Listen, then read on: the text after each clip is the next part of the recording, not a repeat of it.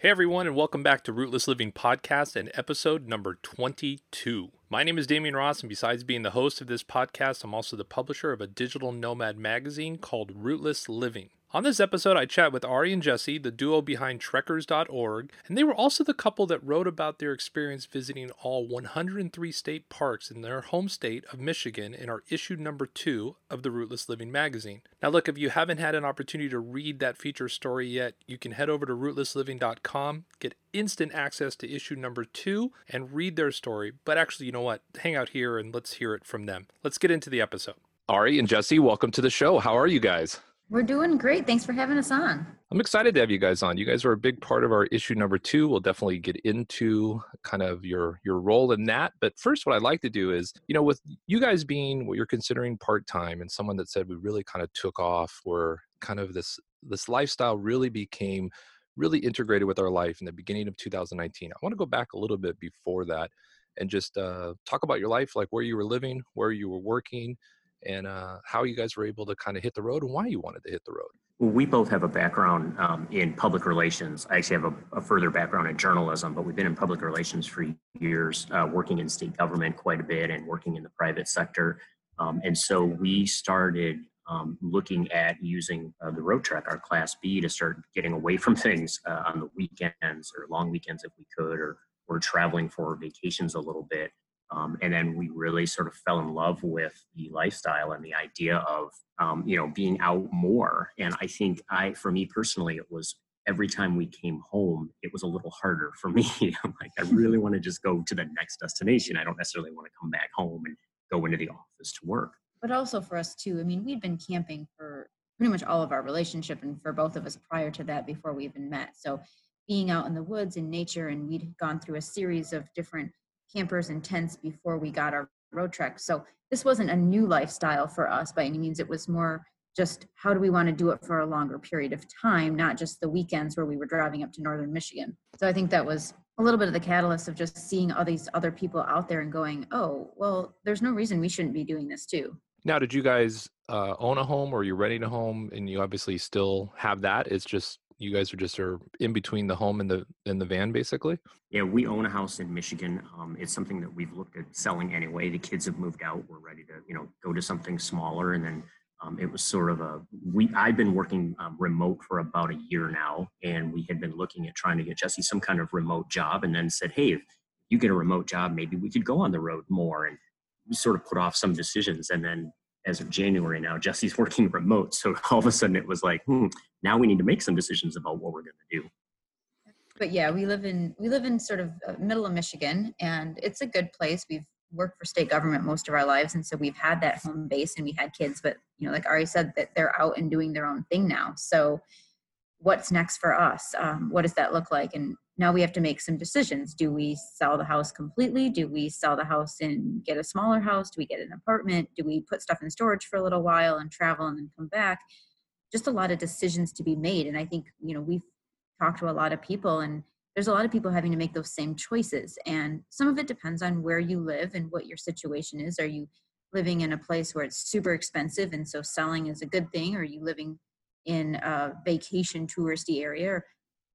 For us, there's not that much where we live. It's state government. There's a couple of big universities, but it's not a super high profile tourist destination. So something like an Airbnb option, might work, but might not long term. So there's just a lot of decisions we're having to kind of sort through and figure out, what do we want to do next, and what's best for us? How much do we want to be back to see our families and holidays, birthdays, those kinds of things. So just a lot of decisions, but the more we're out on the road, the more we're like, we don't really want to go back to that house too often. We want to go see all the sights that there are to see. Yeah, I always wonder about people that kind of start off in the 50-50, because even when I talk to people that, let's say, are RVing just purely for recreational on the weekends, I've heard that there's this there's all this prep time to move stuff from the house into the rig, and then you're gone on vacation, and then you obviously have this time when you get back, putting stuff back out of the rig, back into the home, which can be kind of exhausting. And even when I hear from people that are like, you should rent and test out your different rigs, I'm always like, that's more about the rig, not necessarily the lifestyle, because the idea of packing and unpacking is a little different when you're living it full time. And it's a little different probably when you're living it part time. And I've always wanted to know, are you guys set up where it's more when you go home, kind of there's very few things that need to come out of the rig, or are you guys moving out and moving back into the home type stuff? We've tried to duplicate things in the rig that we know we're going to use all the time, but they're, kitchen utensils and that kind of thing. But there's still always, what clothes are we going to take? And it depends on what kind of trip we're having, right? What time of year it is and what we're going to be doing on that trip. So yeah, that's one of my complaints always. And Jesse hears this all the time is, loading and unloading the van, because I tend to do that because I'm better at packing a lot of things into a small space than she is. So that kind of has become my job, and it gets really obnoxious after a while. I think for me, one of the biggest things is things like our pantry, where we keep food in there, but in the winter we have to bring it back into the house. Or if it's super hot in the summer, we have to bring it back in the house because it's not good to have the huge temperature swings. So while we've done a good job of trying to keep stuff in and out, we are constantly having to bring things back into the house. And then we've gone on a couple trips where like, oh crap, we forgot the peanut butter because we had hauled it back in when we normally keep it inside. And so it is sort of a challenge sometimes remembering what you had. We keep pretty good lists so that we can keep track of things, but depends on the trip too. So, okay, do we need the kayak? Do we need the snowshoes? Probably not on the same trip usually. So we do have to kind of keep in mind what we're doing and where we're going, especially the clothes, toiletries, any of the perishable stuff. That's what comes in and out all the time. But you raise a really good point about how different it is, like a part-time versus full-time, because I've lost track of the number of times I have been working on the van and getting stuff in and out of the house. And I told Jesse, I'm like, if we just went full-time, this wouldn't have to happen. We would just be done and going somewhere right now. Yeah. And I've interviewed some people that, it's one of those things you're just not really thinking about. They live in a large fifth wheel, but they need to be in their area Monday through Friday. But it just makes the transition from Friday at 5 o'clock to hitting the road to spend a weekend out to then coming back so much easier, because there isn't a lot of that. I also just want to add a little side note, because the show is called Rootless and so is the magazine, that I think sometimes people think you can't still have a home base. And that's absolutely not true. It's just about finding kind of the fluid life that works for you. Home bases are really smart. I mean, don't get me wrong. No one really has to be on the road 365 days a year. I think, to go back and, kind of hang out and figure things out and maybe work on the rig a little is really smart. If you guys did go full time, would you stay in the van or would you look for something larger? That's a fascinating question. We get that all the time. And we've asked ourselves that a number of times too. Our van, we absolutely love. And it's like, I think we'd hate to give it up because it's the perfect size for us and the cat. It fits in a regular parking spot. We have been able to park it in all sorts of places that you would never get a motorhome or even a Class C or a travel trailer by any means. A downtown parking meter spot in the middle of Oklahoma City, hospital ramp when a relative was in the hospital, and just many places that we wouldn't fit any other rig, and we'd hate to give up that flexibility. But we also, it would be nice to have some more space sometimes, not for us, for us, but also for our stuff, for the cat, just to spread out a little bit. On a rainy day, we always like to say we don't live in our van, we live out of our van. But because we're both working full time, we do need that space to set up a computer and be on conference calls at the same time. So I don't know. We don't know what we're going to do full time. We're not really thinking right that, because everybody has always given us the advice, you go with what you've got. Like, don't wait till the perfect moment. Like, if you've got something, just go for it and it'll work itself out. And so that's kind of the mindset that we're in right now. You just never know what's going to happen day to day. There's always changes in life and situations. And so we're taking full advantage of what we have right now to be out there exploring new things. I think too, this is one of the reasons I get, I wouldn't say triggered, but definitely heated when I hear people asking a question, should I get a Class A or should I get a fifth wheel? And it's not that they ask the question, it's that people answer it. and they answer it based on kind of what they've done without explaining why. Your explanation of why a Class B van works for you makes so much sense. And so it's really more about understanding what someone's lifestyle they want it to be like. I am someone that's avoiding big cities. You know what I mean? I've lived in big cities my entire life. So I'm okay with big open spaces. But if I was someone, just like yourself, you're talking about, where you want to get into some of these cities, it's so much easier when the rig is of a certain size, maybe under 30 feet. And then obviously even so much easier when it gets down to a van size. I would say we like to get away, being in public relations, if we can get away from people, that's a big deal to us. So we will often take the van off on like 2-track roads in northern Michigan. And that's nice having that flexibility to do that. We really kind of focus on getting out and doing nature hikes and biking and camping and getting out into the woods more. What we tend to find though is along the way we'll spot, like on the way from Michigan down to Florida earlier this month, we passed by Savannah, Georgia, and I realized Jesse'd never been there. And we're like, okay, let's jump off and go see it. And we were able to do that really easily with the van. You raise a really good point though too about people that ask, well, what's the best rig? Well, it completely depends on you and your lifestyle. It depends on the relationship you have with your partner, or if you're traveling by yourself. And I've always said there is no such thing as the perfect rig.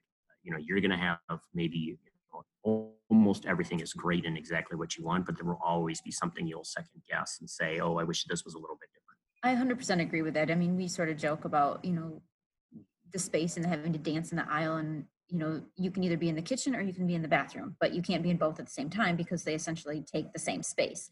And so, you get in a fifth wheel and any of those, then you have very designated spaces. But those people will also tell you that, they would love to go to the places we go. And, we can camp in people's driveways overnight sometimes because we can fit just like any other suburban or, full-size truck can. And yeah, we do enjoy nature. I think that's kind of what got us started on this whole thing in the first place, is we were spending every weekend driving, like I said earlier, into northern Michigan and camping in the woods. Our preferred way of camping is really essentially to get out and see things, whether that's going for hiking or going to see waterfalls, lighthouses, mountains, you name it. So kind of, as I already said, the cities are just a nice bonus when we're driving by someplace. And we love state capitals. I mean, we've worked in state government most of our life. And so one of our bucket list items is to check off all 50 state capitals. And having the van is perfect for that, because it means we can just pull up in the visitor center lot and go in and check those places out. So, to each his own for everybody. I mean, some people have a towed vehicle that they can get around with, and we don't have that luxury, but at the same time we have our bathroom everywhere we go, and so we take those pros over the cons any day. Yeah, and I think you guys brought up two really good points that, again, as a fifth wheeler, maybe I wouldn't say out loud, is that I don't have the flexibility to say, hey, let's get off here and go adventure, because we have to literally find a place to be able to disconnect first. And the idea that, yes, you are very true that there are times I've been on hikes and adventures, and there are people that are out there with vehicles that can get out there, and I'm like, oh man, it'd be so great if we could get the rig out here. So you bring up some really kind of cool points in the understanding of what works for you. But also, I always like to say, if you had twin brothers and twin sisters that married, another twin that had kids, all the same, those people would still, even though they could be 100% perfectly aligned, they could end up with different rigs. And that's what's so interesting about this lifestyle. There isn't really the perfect rig, like you said, Ari, that it's really about just getting out there and testing it. Now, I did like that you mentioned the 50 state thing, but you also guys, what I really am excited about is, I'm originally from California. I have probably seen maybe 20% of California when I lived there for almost 40 years. And I think a lot of people kind of just don't realize how much they have in their own backyard. And you guys did something really cool in Michigan. And I want to talk about that. So what was kind of your guys' like, let's get out and do this. What was your objective and what did you guys accomplish in Michigan? I sort of stumbled upon the idea one day when I found out that 2019 was the centennial of the Michigan State Park system. So they were celebrating the 100 years. And they were going to have a big thing going on all year with promotions and stuff. And, I talked to Jess and I came home one day and I said, what if we did something to kind of get our YouTube channel going and a little bit more with our blog on the website and that kind of thing? What if we visited the state parks, like all of them, and did something about them? And as crazy as it sounded, she jumped on board anyway. And so we decided to go do that. And we hit all 103 state parks I think we did in 10 months, right? So it was a challenge. It was a lot of fun. I think when we first started the project, this was probably mid 2018 when we had this crazy idea to do this. And I had been looking for remote jobs. And so I think we thought, oh, no sweat, I'll have a remote job. We'll spend the whole year traveling Michigan. This will be awesome. And I didn't get a remote job. So I spent all of 2019 in my full-time go to do a desk job. And we traveled on weekends. I did take a few days off, a couple weeks here and there to do the project, but we mostly fit it in when we could and how we could. I don't recommend that for everybody. We always tell everybody now, yes, please go visit all the state parks. They're fantastic. They're amazing. There's so many things that you've never seen.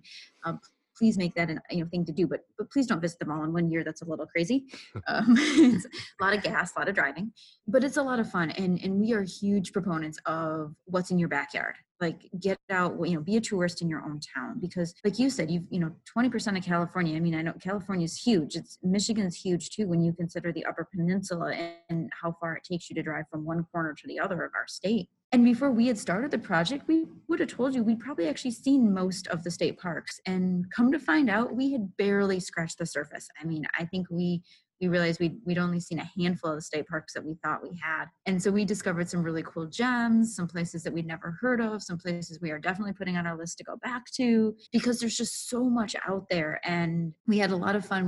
We got to meet a lot of people in the parks, from rangers to camp hosts to families who in one case, their dad had been a park superintendent. And so they had lived and grown up in the state park system. And so we get to hear all their stories of what that was like. And so we just had a super fun year being able to get out and see what was in our own state. And that's what we just encourage people to do, because even if you are like a weekender or part-timer like us, there's no reason you shouldn't be out exploring. No, I agree. And I think, there's just some good nuggets here, especially getting back to the, do with what you have. I mean, you guys obviously were what I really refer to as camping. I don't refer to my TV goes up and down behind my fireplace. This isn't camping. You know what I mean? Like, if you have a 60-inch plasma with me, you're not camping. You guys definitely were. And even kind of the van life, it still to me is very much camping, because you just don't have everything that you would have in a home. But I think people will really put limits on themselves where they say to themselves, I really don't like tenting. I don't like camping. But doing it in a vehicle really changes the whole mindset of it. It does make it a lot more comfortable and a lot easier for people. So I definitely like hearing, again, start with what you have, even if you have to start small. It's really worth it. The backyard stuff to me is really interesting. Just because I remember doing like a Boston City tour when I had to wait for an airplane flight. And I remember thinking, I've never done any of the touristy tours in Los Angeles. Why haven't I? Because this Boston one was really cool. I learned so much that I didn't know. And there's like this fear of like, we don't want to look touristy in our state, which is funny to me. Like, it's almost, so maybe it's a California thing where it's like, that's where tourists go. We're not going to go check out that. And I really like that you guys did this, where you made this a goal to get through all the state parks in your area. And obviously I've been to Michigan, really the southern part of Michigan, and so many people have told me, oh, Damien, you got to go back. You got to go up north. You got to really experience it. And so that's what I'd like to talk about a little right now, is for people that have never been, what are maybe like the 2 or 3 just like really hot spots that people need to do? I think a big thing that people don't understand about Michigan is that it really is almost 3 states when you think about how it's set up. I mean, you have southern Michigan, and you have the 2 largest cities are down there. So you got Grand Rapids on the west, and you've got Detroit on the east. So you have the major metropolitan area around Detroit. On the west side in Grand Rapids, you have all the beautiful Lake Michigan beaches and things that people are used to seeing in the brochures and that kind of thing. But then if you go to northern lower Michigan, it's a lot of woods and rural areas and things you can kind of just get out and enjoy. There's some national forests there. And then when you go to the Upper Peninsula, I mean, it is almost its own state. They've talked about seceding over the years. I don't know how they would survive, but they are a completely different terrain. The geology is really different up there. It's just a different lifestyle in a lot of ways. I think that's what people misunderstand about Michigan. And walking around campgrounds, sometimes when you see people with the state maps on the side of their rig, where it shows where all they have been, 9 times out of 10, Michigan is missing from their maps, because they consider it's not really a destination state.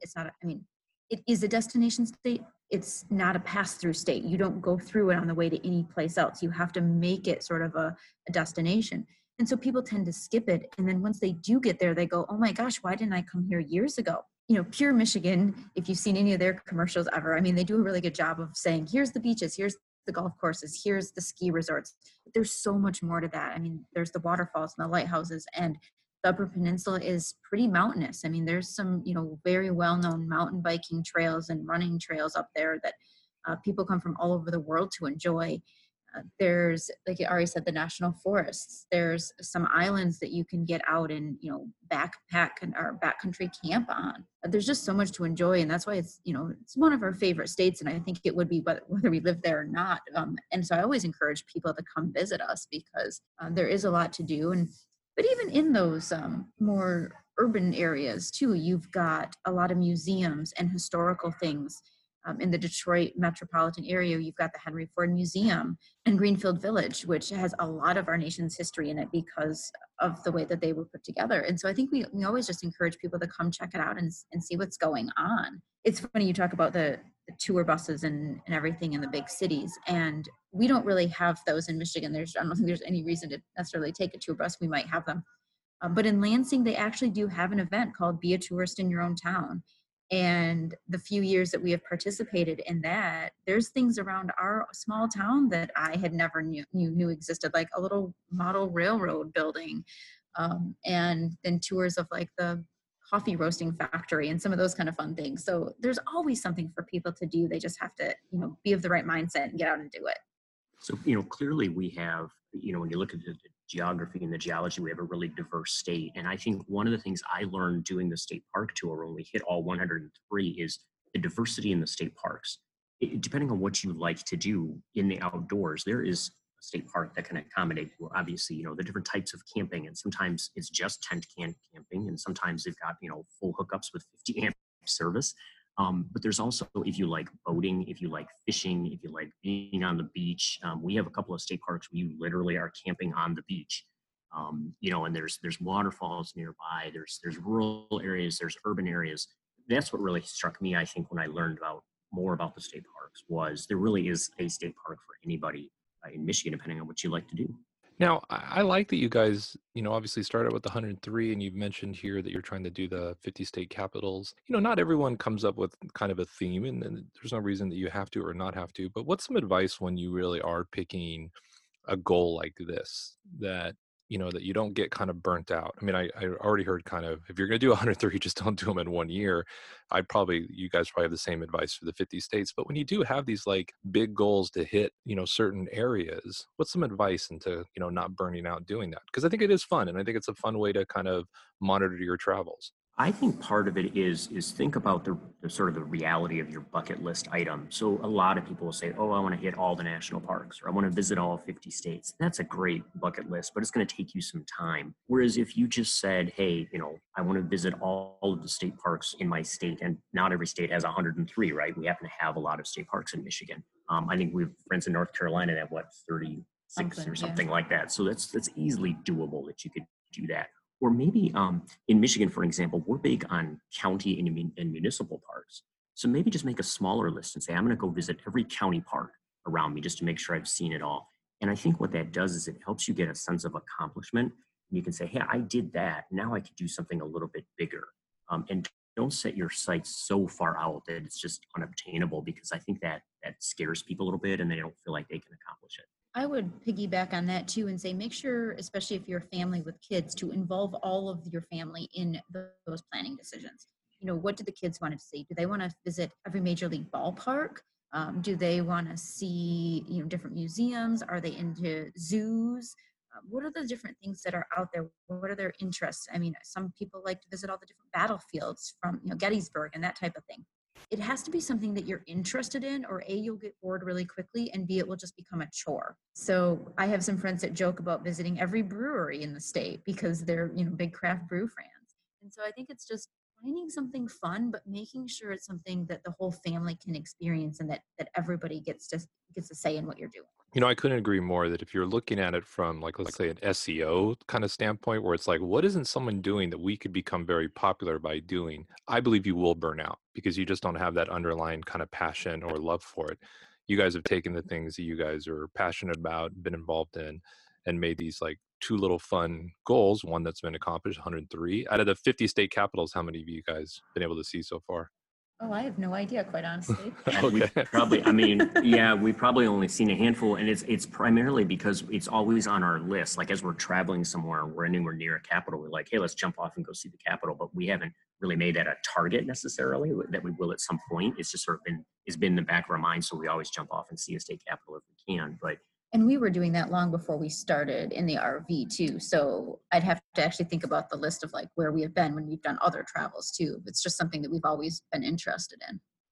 That's cool. I like that a lot too, especially if you have a history of it already. And if you're going part-time or full-time, you can add it to it, which is really fun too. But I think the part about focusing on what you really enjoy doing is a big part of it. I mean, obviously, we did the state parks, and Jesse did a really good job. Every time we visit a state park, she would research the history of it. So we found out so much about Michigan's history, about the auto magnates like Ford and Dodge and all these people, and how they donated land. And ironically, how many lumber barons in northern Michigan preserved some of the original forests rather than cutting them down, and that's why we still have them. I've thought about, there's the Great Lakes. They have the lake circle tours that you can do. So you can literally drive around every lake and hit all the states around it, that kind of thing.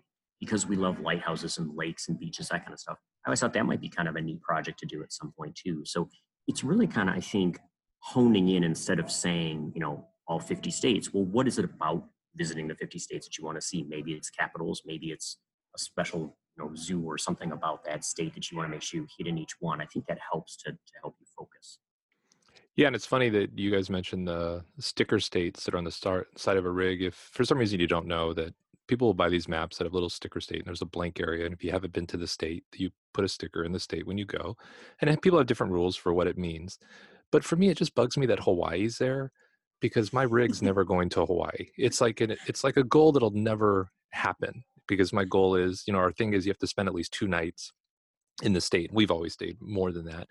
But it's one of those things where I'm like, why does that have to be there? It's never going to get accomplished. I can't afford to put this on a cruise ship and, have it go over there. You guys probably actually could, if you really, really wanted to. You guys could probably put your van on a cargo ship and have it sent over to Hawaii and be there, which is interesting to me. Yeah, we actually have somebody that we know that has a road trek, and they shipped their van to Europe and then drove their van around Europe for 6 months. But it's funny you say Hawaii, because I actually just talked to somebody the other day who they do have Hawaii crossed off or circled in on their map, and they have a Class C, and we were joking about it, and the answer was both of them had independently been to Hawaii at other parts of their life. They knew they would never take the rig there, but they said, you know what, we've been there, we're going to put it on the list. And she goes, it's a good conversation starter. So I thought that was really funny, and I'm like, that's a good point. That's kind of how I feel about some of them, but we have different rules too. So for us, you don't necessarily have to stay overnight, but you have to have done something relatively touristy or family oriented in the state. For a long time, we had Michigan and we had Florida on our map, and we had nothing in between because we'd essentially driven straight through those and didn't spend any time. And so we've slowly checked off, and obviously a number of states.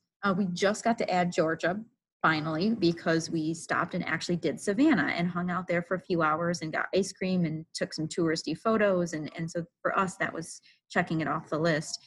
We are missing Minnesota because we have driven through the state at least 3 times, but we have never stopped other than a potty break. And I think that's to get gas. So we're not really counting that until we actually go and do something in Minnesota.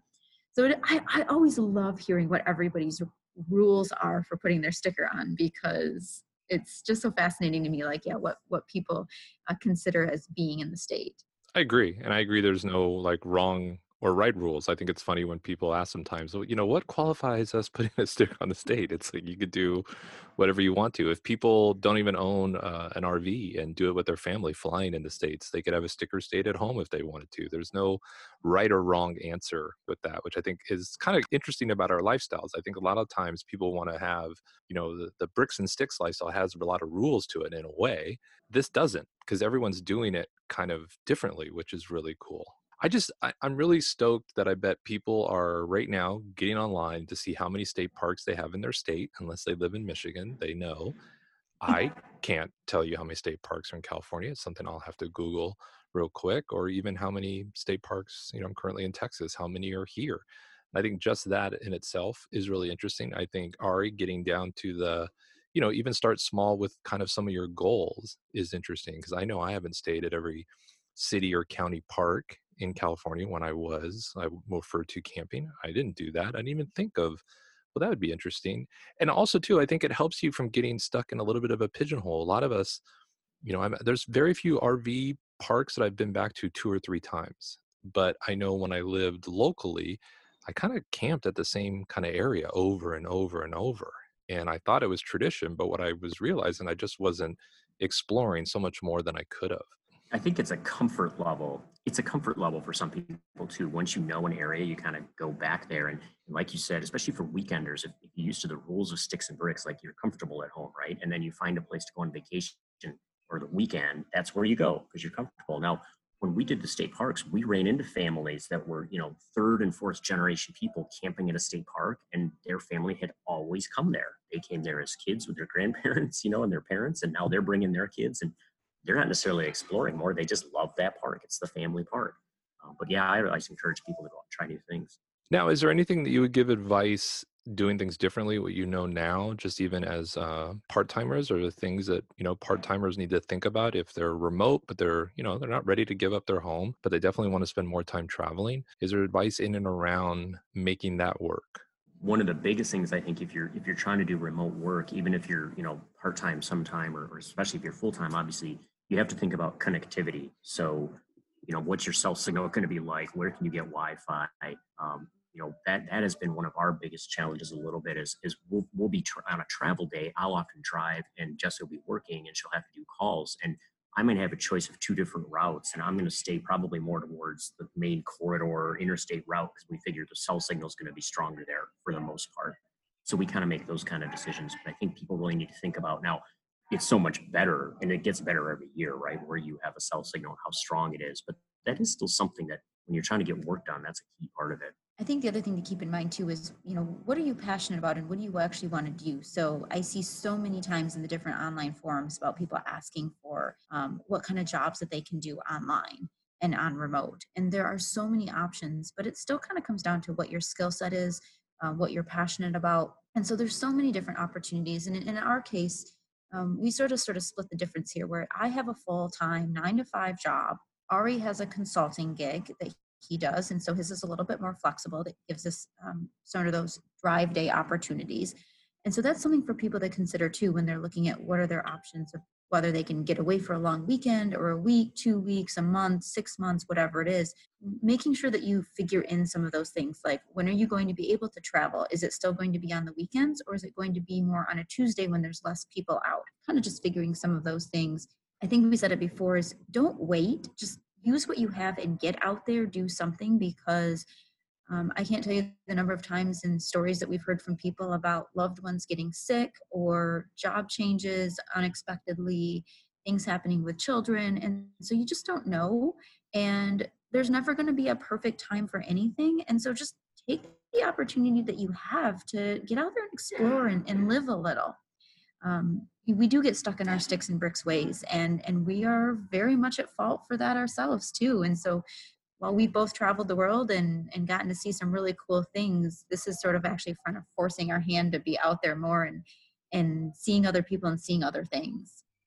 The other thing as far as advice is if you're traveling with someone, you have to think about your relationship. And I think that if you're in a small space, and we are in one of the smallest spaces you can have because we're in Class B, everything's going to be amplified. So if you agree about certain things, that's going to go great. If you disagree about certain things in your sticks and bricks, it's going to be 10 times more intense when you're in a small space. So you just need to be thinking about that. And what is your relationship? How will you communicate with each other? And can you do that well when you're dealing with the stress of not only being in a smaller space, but, when you are driving your home down the road, if something happens, your home is now on the side of the road. On our way from Michigan to Florida, we had a tire tread separate. So we were on the side of I-95 with our house, essentially, waiting for somebody to help us with that. And so I was sitting there thinking about that as we start to travel more and you're exposing the vehicle to more things, you're going to have to deal with that. But at the same time, we both just calmly dealt with it. We called for roadside assistance and we're like, well, if you have to be stuck in a car, at least we have everything with us. So we had a bathroom, we had food, we could, get on the computers if we needed to while we were waiting, that kind of thing. So just something to keep in mind.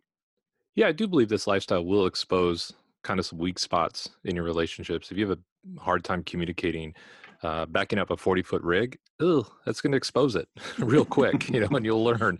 So if you're already having a bad time communicating, maybe look at a smaller rig for your first rig just to help you guys out.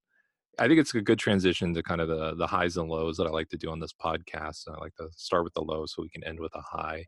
In your trips, what has been kind of like just a real low that maybe most people that are thinking about doing this part-time just don't realize will be a low? That's a really good question. Outside of flat tires and crappy internet. Outside of, car issues and things. For me, I think, one of the lows can be, if you are part-timing or if you're doing weekends, whatever you're doing, having to move stuff in and out of the rig. So anything you can do to simplify that, whether that's getting duplicate things that stuff can stay in the rig, or I've added little containers that I can use to haul stuff back and forth so it's fewer trips, because that can become a chore. And then that's you're not looking forward to going out then, because you have to do the chore of getting the rig ready. So I think you need to be prepared for that kind of things. Anything you can do to simplify that would make it better. Yeah, I think that's actually really smart. I think looking back at my parents that had a small cabin, they would literally just have to, at the time, grab their phones and their purse and then when my dad grabbed a wallet, obviously, but it's basically, they had everything they needed at the cabin. They weren't like packing stuff. So it made the transition from week to weekend kind of living so much easier. So I think it is really good advice if you're still in that part-time. Now, obviously, I bet there have been a ton of highs, and so this might be hard for you guys too. And this is what I think most people see on Instagram. It's really easy for us to throw out the highs in a photo or an experience, but what's one that you can maybe let people know that you just didn't expect to experience in this lifestyle? There's so many, and I can think of it, but I'm gonna just take a step back real quick and say my low and my high are kind of the same in one regard. And the low can be being jealous of those Instagram shots when you are stuck in your rig 9 to 5 working a full-time job and looking out the window and watching everybody enjoy the beach around you. And you can't enjoy that beach until 5 o'clock rolls around and you shut the computer down. The high of that is that you are now at the beach at 5 o'clock and you can just walk out your door and go swim in the ocean or go for a bike ride or go hike Glacier National Park or whatever it is. And you're not stuck in your sticks and bricks in the middle of a metropolitan city where you can't do that.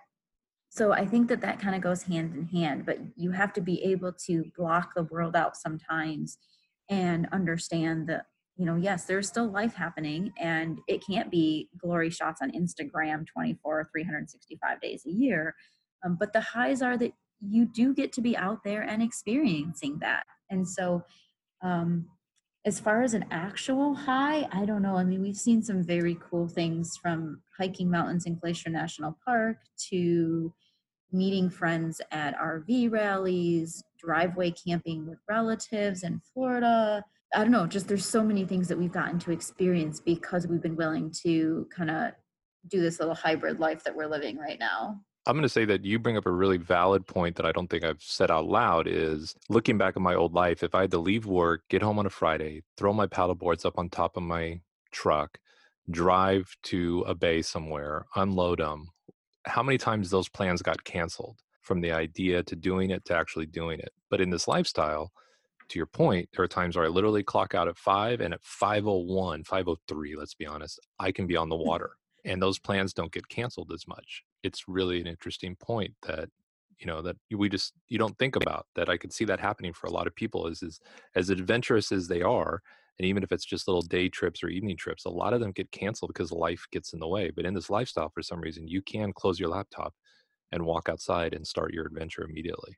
Yep, I've found in just the short time that I've been doing this new remote job that things happen well after 5 o'clock. Client situations arise, phone calls have to happen, and sometimes you are working at dinner or you're doing other things, but you're still in a really cool environment, and so that far outweighs anything else that goes on with that. And I think that's what we're really enjoying. And and my coworkers understand that the company I work for is completely virtual. So everybody's spread out around the country doing their own thing. And some people are getting up and, going for a run in the morning, or, some of them have kids, so they're still doing that kind of lifestyle. But every one of us is getting to experience something. Now, they're not all remote. I think I'm the only one that's they're not all like living on the road like we are.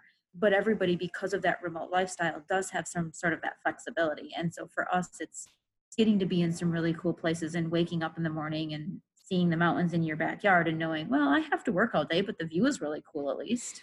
I think, yeah, again, it goes back to, if employers are listening and you have a remote employee, not really worrying so much about it being a 9 to 5, as opposed to it being when my employees can be the most productive. Because to your point, if, right now it's not raining, but in about 2 hours, it's going to be pouring based on what the weather map is saying. It'd be a great time for me to go out and walk right now, even though technically this could be during the work hours, but I'm still going to put in the hours after 5 if I was working for someone and a client reached out. So it's a good point to understand the flexibility that should come with remote work. And sometimes it doesn't. That's really unfortunate. It really comes with the, where have you been? Why didn't you respond to my email in 30 seconds? A lot of times within management. So it's tough. Well, I think there's a ton here for people. I think, I'm always excited to bring kind of different stories onto the show and people that are living this life differently, and I think it's really cool that there isn't a right way to do it. There isn't, I mean, there probably are some wrong ways to do it, but there's definitely not like some sort of perfect right way. It's really what's perfect and right for you. I can bet people that want to start doing it part-timing or kind of understand it, love to get a hold of you guys. And I'll link all this below, but where can people find you and find your adventures and ask you questions if they need to? Yeah, our website is trekkers.org. That's with 1K. And then Trekkers.org is all of our social media. We're on Facebook, we're on Instagram. And yeah, people should feel free to reach out. And we have our YouTube channel, which is Trekkers. And one of the great things that I found about doing the State Parks Project is people have been writing to us and sending comments in about the videos saying they didn't know about a park and they were going to go check it out. Or we've heard from people that we've encouraged them to go out and try some camping and see some of these cool places. So for me, that's been really rewarding for doing that project and seeing people get something out of it and maybe take that trip that they weren't going to do. So that's been pretty exciting. Yeah, I think if people are living this lifestyle and you're creating content, you're going to find that to be amazing. That even if you're just documenting it for yourself, but you're putting it out there publicly, that it will inspire someone. Your story is going to match up to someone else. Your adventures are going to match up to what other people want to do that didn't know they can do. And I think it's really important. I'm always a big proponent for put out your story. Don't worry about subs and views and all that kind of stuff, because once you get one of those messages where it's like, I've lived here my entire life, I did not know this was here, or I didn't think I could do this because all I had was a van. You change someone's life just because you put out the story that they can see and relate to. I think it's really important. I would say, don't be afraid to create your own story too, whether you don't have to document it on YouTube, right? Just go out there, make it. One of the things you may run into is you start to think about this lifestyle, whether it's part-time or full-time. Some people just don't get it, whether it's an employer or it can be family members, it can be friends. They don't understand it. It's not something they would do. That's fine, but don't let them stop you. Like, don't hesitate and say, maybe I shouldn't do this because nobody understands why I'm doing it. If you have a passion to do it, go do it and make it your story. And I think that we've heard from so many friends of ours who I didn't even know were following our channel or following our adventures, and randomly we'll have somebody reach out and be like, oh my gosh, I just loved seeing your video on such and such, or I hope that now that you're done with the state parks, you're going to keep doing these because we just love seeing your travels. And these were people that either I hadn't talked to in years or I just didn't think that they were interested, but they are clearly enjoying what we're doing. And so it's not that I feel like an obligation to keep doing it, but we are trying to figure out like what's next for us too in terms of our YouTube channel, because we weren't necessarily documenting our everyday lives like many of the people you see on YouTube are doing. So we're trying to figure out, what does that mean for us? Like, what are people interested in? Can we show them more history? Can we show them more parks? But it's getting those comments and hearing from people and knowing that you are doing something good and you are making a difference and impacting them. I agree. All right, you guys, thank you so much, Ari and Jesse, for hanging out with me today and telling me your story. I really appreciate it. You're welcome. Thank you for having us. Yeah, we appreciate having you on. We appreciate everything you're doing with Rootless Living and the magazine, the podcast. It's been great, and I hope it continues and you can keep showing this lifestyle to people so they get a handle on it. I appreciate that. All right, you guys, take care. Have a good one. Well, another fun episode. I truly hope you're encouraged to think about adding the ability to go part-time or sometime in and around being a digital nomad, but mostly just to start now with whatever you have, whatever your means are, and think about just exploring your own home state and getting used to this lifestyle. Now, before you hit stop, can you do me a favor and share this podcast on your favorite social media channel? I don't even care if it's TikTok. Just share it, please. It's a big help for us. You can tag us, and then you can also use the hashtag Rootless Living, and we'll kind of find you.